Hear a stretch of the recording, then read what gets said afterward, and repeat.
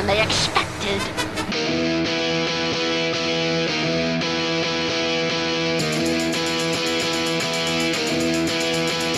He was slinging pawns at a B&B when he had an epiphany. And they complained about time too, about not playing D&D. It was free for all, and I heard him say, "Leave off my borderlands. But just sit back and let Spencer do his trick, cause you're incapable hands."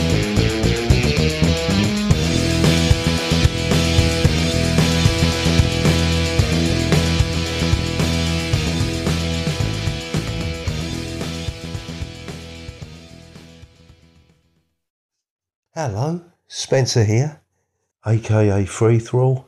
This is Keep Off the Borderlands, and I've got quite a few things for you in this episode. A couple of call-ins to respond to. Then there's an apology for me not doing anything with Lone Eons yet, which kind of turns into a book report. Then I've got an unboxing. I talk about a couple of games I've played in. Then I take a quick look at a zine by Dan Sumption called Mostly Harmless Encounters. So, let's do this. No, wait a minute. There is something else I was going to talk about. Oh, I despair.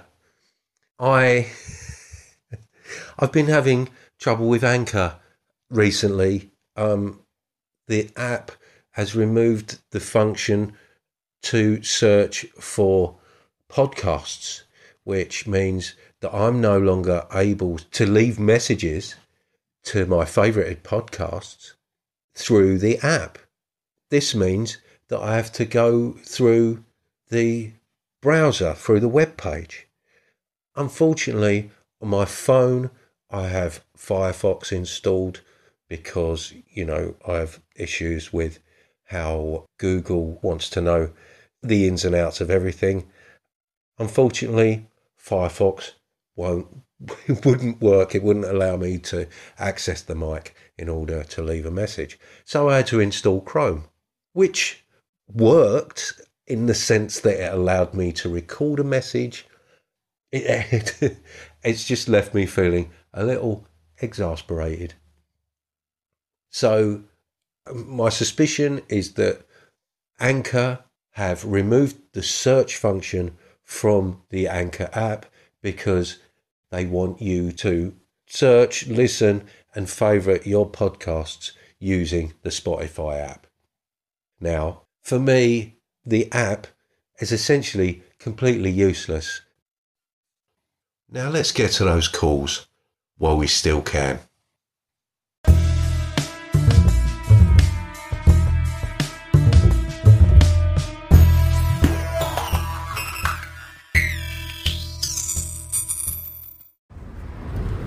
Hey Spencer, Jason here. Do not worry about the frequency of your podcasts or any of that. Real life, the things happening in our homes, with our families, takes precedence over hobbies. We understand that stuff, man. We're here for you. Thoughts are going out to you. Hang in there. As far as worrying about calling in the extended explanations in my show, I appreciate the thought, definitely, and I enjoyed you hearing the extended cut, as it were, on your show. But I'll let you know a little secret. The amount of time you spent talking about your three choices on your show is half the time Barney spent talking about his choices on my show. Yeah, that's how many messages he sent me. Anyhow, talk to you later. Hey Jason of Nerds RPG Variety Cast there. And yes, I listened to that show, and Tipsy Friday's back in full effect, isn't it?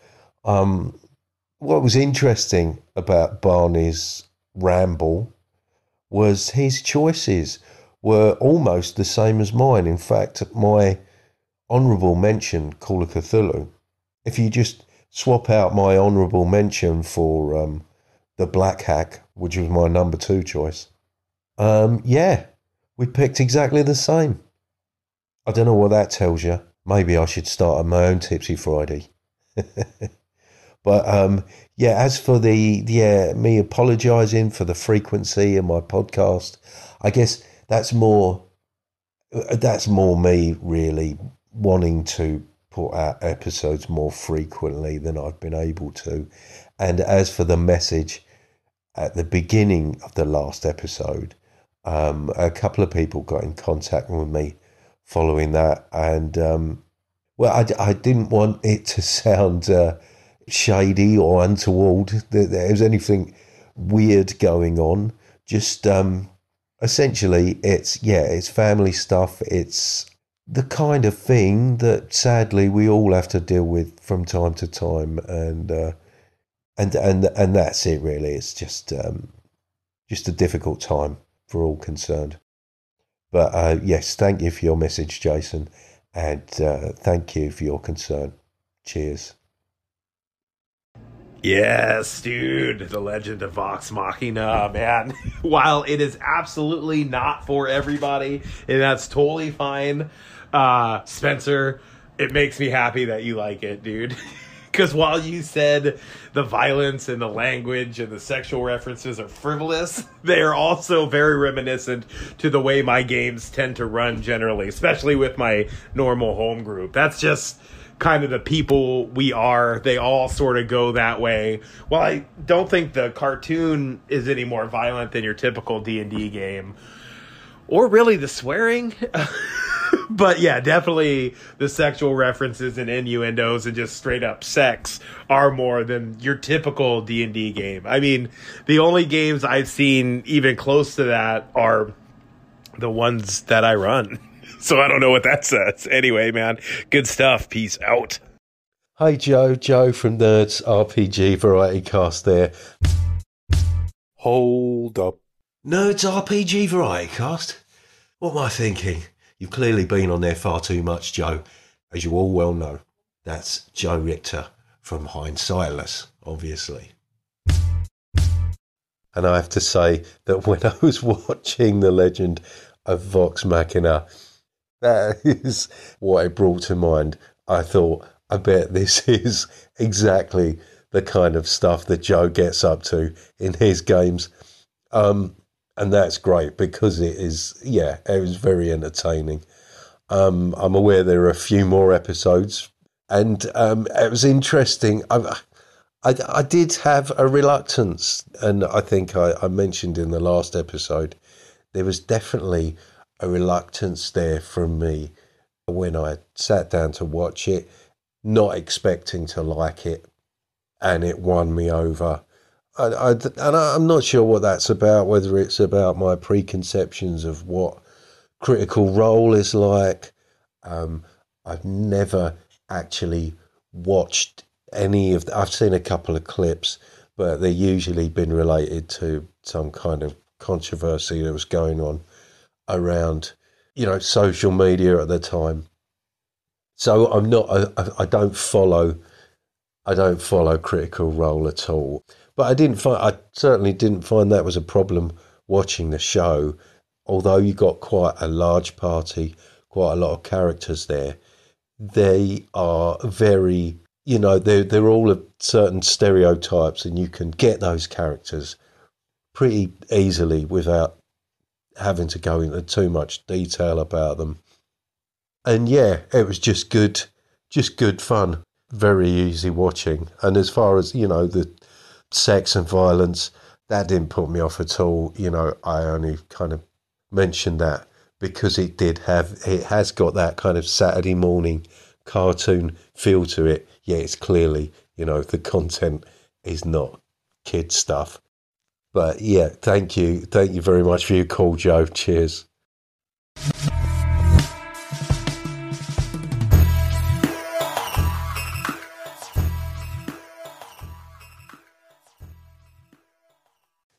I'd like to apologise to anybody who's waiting to hear more about Lost Eons, Lone Eons. I haven't had the opportunity to play around with that more. I wanted to discuss the system itself, so apologies. but fingers crossed that is coming.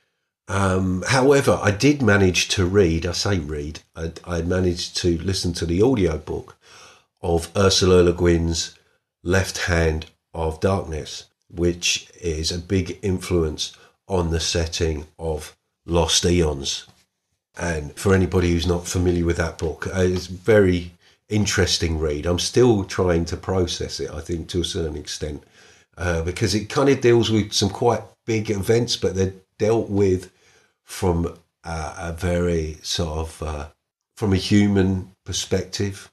The majority of the book is written from the perspective of let's call him the protagonist, Gently I, also referred to as the envoy, I think. Essentially a diplomat. He's sent to this newly discovered planet that's colonised by humanoids with the hope of persuading them to join this sort of like a federation, like an interplanetary kind of UN that seems to be quite an egalitarian organisation where planets trade resources and ideas, and it's all quite amicable. But what's interesting about this planet that he finds himself on is that there's no real gender. People are essentially hermaphrodites who adopt gender roles. I say gender roles here, but what I actually mean is biological sex. Outside of the procreation, they are sexless, but they become biologically male or female. So an individual can father children and also be the mother to some other children. And we're sort of seeing this from the perspective of this male human who's clearly struggling to get his head around the way things are done on this planet. It's just really, really interesting, engaging. I love the way Ursula writes. That's the first of her books that I've read, or heard, should I say. The story itself is essentially, for me, the heart of the book is about language and how language illuminates as much as it obfuscates, how it sort of shapes our reality and solidifies the way we think about certain things, and how we struggle to accommodate new concepts. There's different cultures upon this planet who have very different ways of structuring their societies. And just really, really interesting stuff. So that's my book report.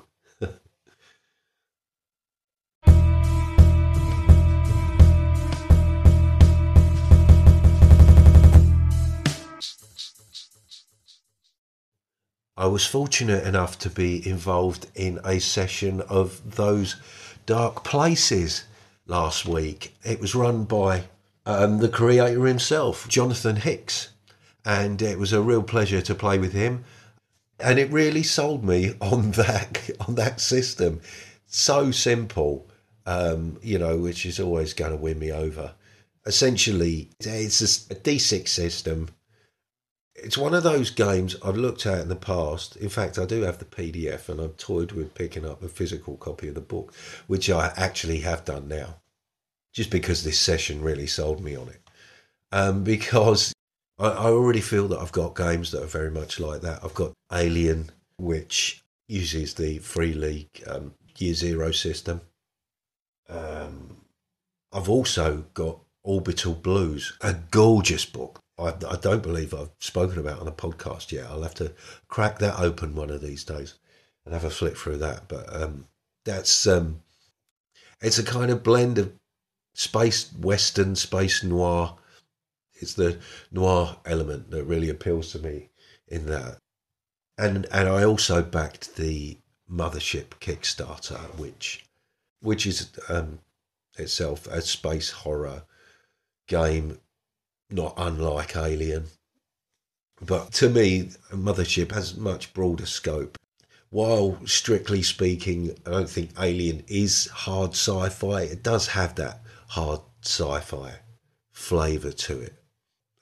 Actually, yeah, I'm sure you could argue either way whether Alien is hard sci-fi. Certainly, when you look at the other elements of that franchise. But I digress. What was I saying? Yes, my point being that Mothership, to me, suggests the incorporation of much more weird and wonderful things you could bring into that, even though it does have that kind of blue collar element to it, which is very much what Those Dark Places does. But as I understand it, although I haven't played Mothership, and I believe they've addressed a lot of issues that people had with the initial free version that was available, with this what they're calling their first edition, which is being released as a box set, which is the one I backed on Kickstarter. But there is quite a lot going on in that system, although as I understand it, it's quite streamlined. Those Dark Places is very simple. It doesn't have an extensive list of skills. Basically, you choose a position as a crew member on a ship. You could be the helm officer, navigation officer, science officer, security officer, liaison officer, engineering officer, or medical officer. Along with those positions, you can have a secondary position, which obviously allows you to do a broader variety of things. So in the game I played, I was a science officer who had training in engineering. Your character has 4 stats: charisma, agility, strength, education, and you distribute 4, 3, 2, 1 to those stats, and that is the bonus that you add to your role whenever you're doing anything. A task that your training covers your position, then that task becomes easier. So essentially you want to roll over your target number. Rolling under is a fail, but if you roll the target number, you get a complication, which is an idea that I like, that is actually something that features in my Pura rules. And it's such a simple, kind of transparent system. I feel you could do almost anything with it. You could bolt almost anything onto it without worrying too much about the system breaking down. It does have this a pressure mechanism, which obviously works like stress or like a panic mechanic. I won't go into how the pressure thing works because, well, it's just not coming to me right now, and I don't have the book in front of me, so apologies. But it's pretty straightforward. So we played in this little scenario that Jonathan is hoping to develop. Essentially, the crew of the ship are awoken from their, I was going to say cryo sleep. They're not. There's no cryogenics in this, as far as I was aware. The suggestion was that we were kind of in a drug-induced hibernation in these pods. There's no kind of stasis, no suspended animation, as it were. We were just sleeping. The crew were interrupted from their sleep and had to deal with a rather pressing problem aboard the ship. And I don't want to go into any details because, like I say, Jonathan is planning to turn this into an actual scenario that it was a publish. But yeah, it was just really, really good fun, and it certainly sold me on the system. It's an Osprey Games book, so I got it from their website, and yeah, sold.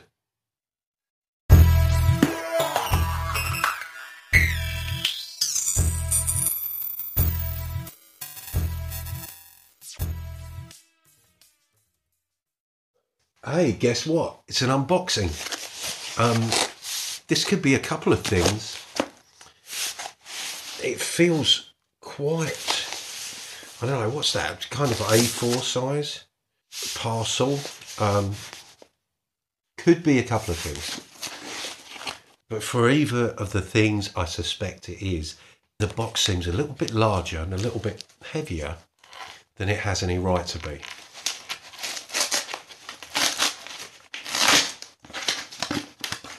Oh, that should help. Oh, it is. Well, let's say it's my second guess. I think this is from Lulu. Yes. Oh, I bought a couple of books. A bit more substantial than I'd imagined, but certainly got my value for money there. These are a couple of things I thought would be ideal for Into the Odd, and also scratching the folk horror itch that I've been experiencing recently. These are two books that I discovered on a website called Folk Horror Revival, which it deals with all things folk horror, film reviews, book reviews, events, all kinds of stuff. And they've published several books on folk horror, but these are the two most recent publications, and they focus on the urban weird. So Folk Horror Revival, Urban Weird 1, Spirits of Time, and Folk Horror Revival, Urban Weird 2, Spirits of Place. And these really, really looked interesting to me. And these books are far more substantial than I'd imagined. Almost 500 pages each. They are A5, softback. Let's have a look. The foreword of this book is not intended to explain what urban weird is. The author, Adam Scoville, who originated the term urban weird, gives us more insight into this in his introduction to this book. Simply for clarity, this foreword is intended to illustrate what urban weird is not, at least in the premise and purpose of this book. Urban weird is not simply folk horror in a built-up environment, though urban weird may indeed share some characteristics with folk horror. Urban weird is not any horror film / story that is not folk horror / rural, as some cynics have been too hasty in explaining. There are many non-rural horrors that do not fit the ambience, aesthetic and themes considered urban weird by this book. Urban weird, like folk horror, is not extensively linked to the horror genre, nor movies or literature. In this book, as we have done with previous folk horror tomes, we hope to illustrate aspects of the urban weird within other art forms, media, culture, history, and anomalous phenomena. There is no manifesto for the urban weird. It is not a rigid genre or style. Therefore, any definitions given within this book are meant to illustrate certain features, not to be taken as a gospel criterion. All opinions expressed within this book are exactly that, opinions which you, the reader, are free to agree or disagree with. So, what then is urban weird? Read on and perhaps discover and decide for yourself. A couple of very interesting looking books there from Weird Harvest Press. That's Weird, W-Y-R-D. A bit of inspiration for when I ever get round to running Into the Odd. There we go.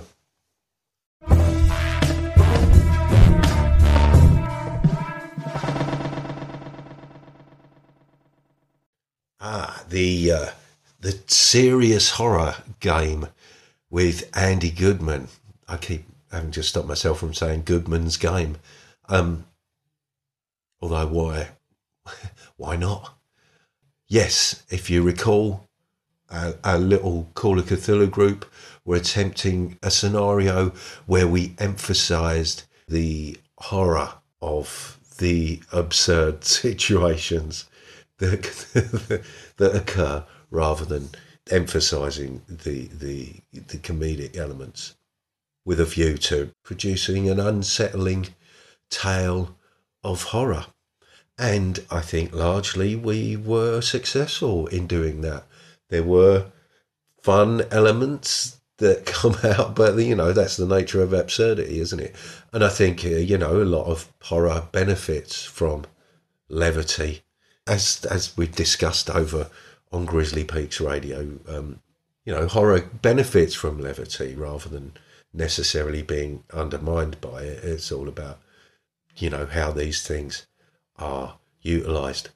Anyway, I don't want to go into any details about that because spoilers.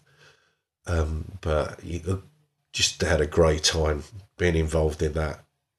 And Andy has started up a Patreon, as you may well know if you listen to Grizzly Peaks Radio, and that's doing pretty well. Maybe you too could appear on Grizzly Peaks Radio. I think that's that's the top tier anyway. I'm not sure. Anyway, yeah, pop over there and have a look, because I haven't looked at it. I'm as uninformed as ever.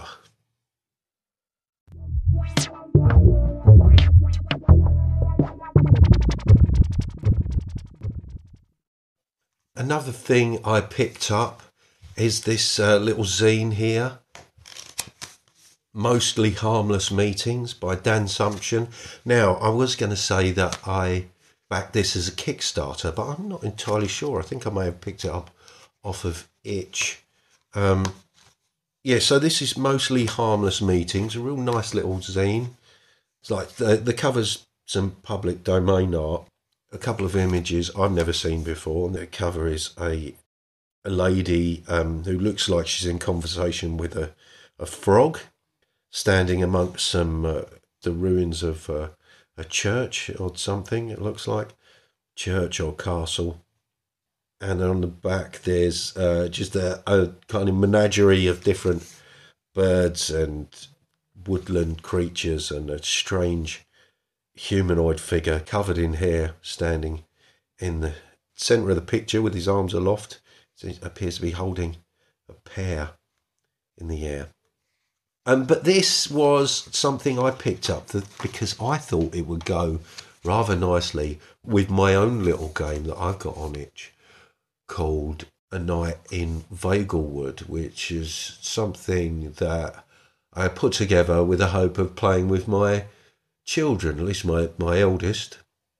It kind of takes the Pura system, but removes any reference to combat. I just wanted to see if it was possible to write some game rules without any reference to combat whatsoever. There's no hit points, but you do acquire setbacks. I'm struggling to think of the word I used.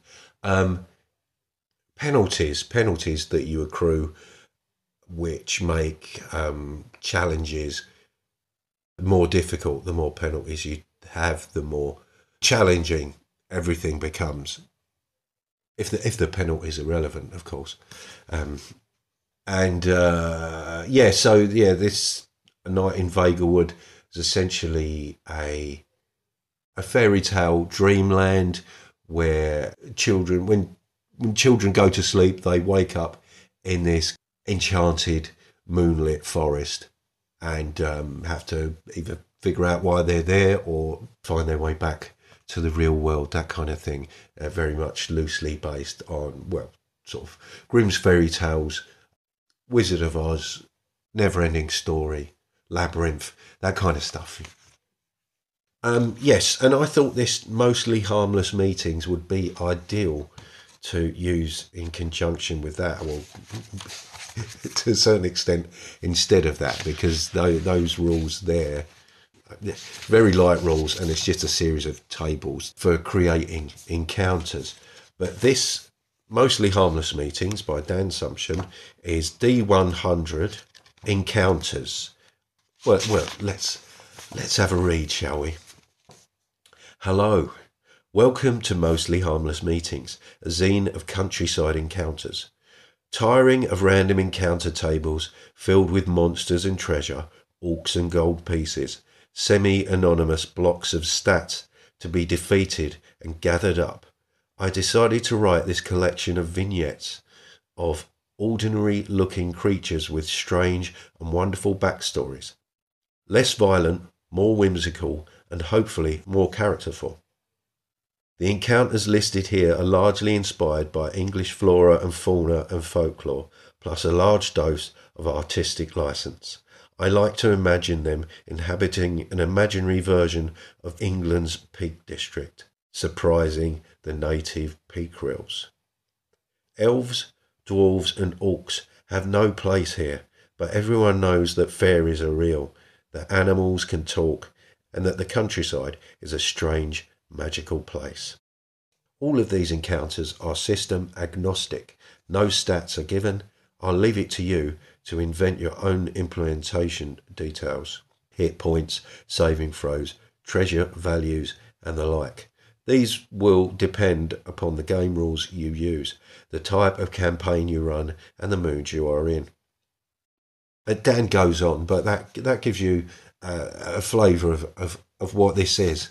And I thought I would roll up a few encounters just to see what we get. So here we go. Let's see what we encounter. 61. A pine marten. Now, this is quite interesting because pine martens are in the Scottish Highlands. My brother-in-law, who lives just a few doors down, I spotted one in his garden. Not great because he's got chickens as we have, and they do like to pick off chickens. So although, as far as I'm aware, we've not lost any yet. But a pine marten is essentially, if you imagine like it's about the size of a cat, but like a cross between a polecat and a red squirrel, you're probably not too far wrong. So 61, pine marten.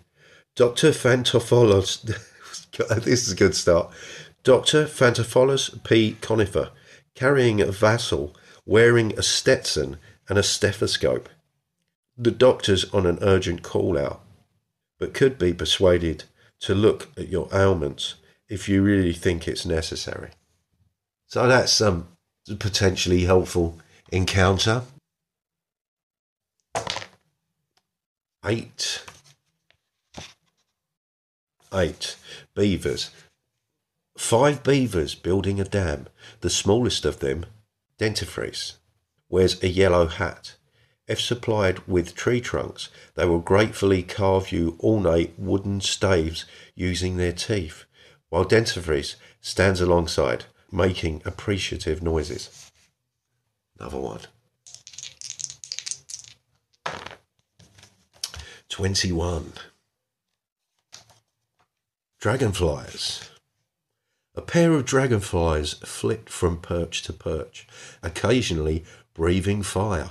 If you can capture one and keep it fed on insects, it makes a charming alternative to a tinderbox, as well as a fascinating conversation starter. Just a nice little zine there. Oh, and the inch to my link. The inch to my link? The link to my itch page will be in the description, where you can find A Night in Vagelwood, along with a few other unplay-tested games that you are welcome to peruse. And of course, they're free for all.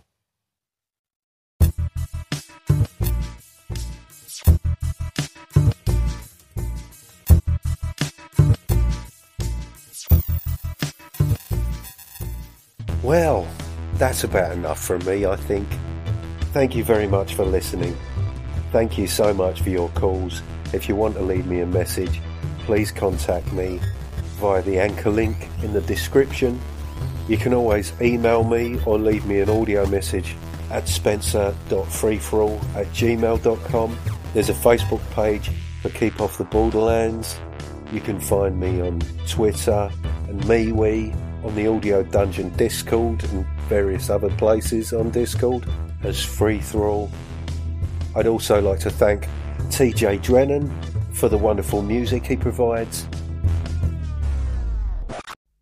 And it just remains for me to say, take it away, TJ.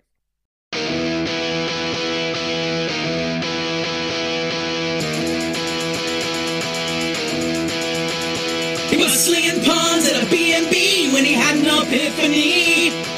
And they complained about time too, about not playing D&D. And it was free for all, and I heard him say, "Keep off my borderlands." But just sit back and let Spencer do his trick, 'cause you're in capable hands.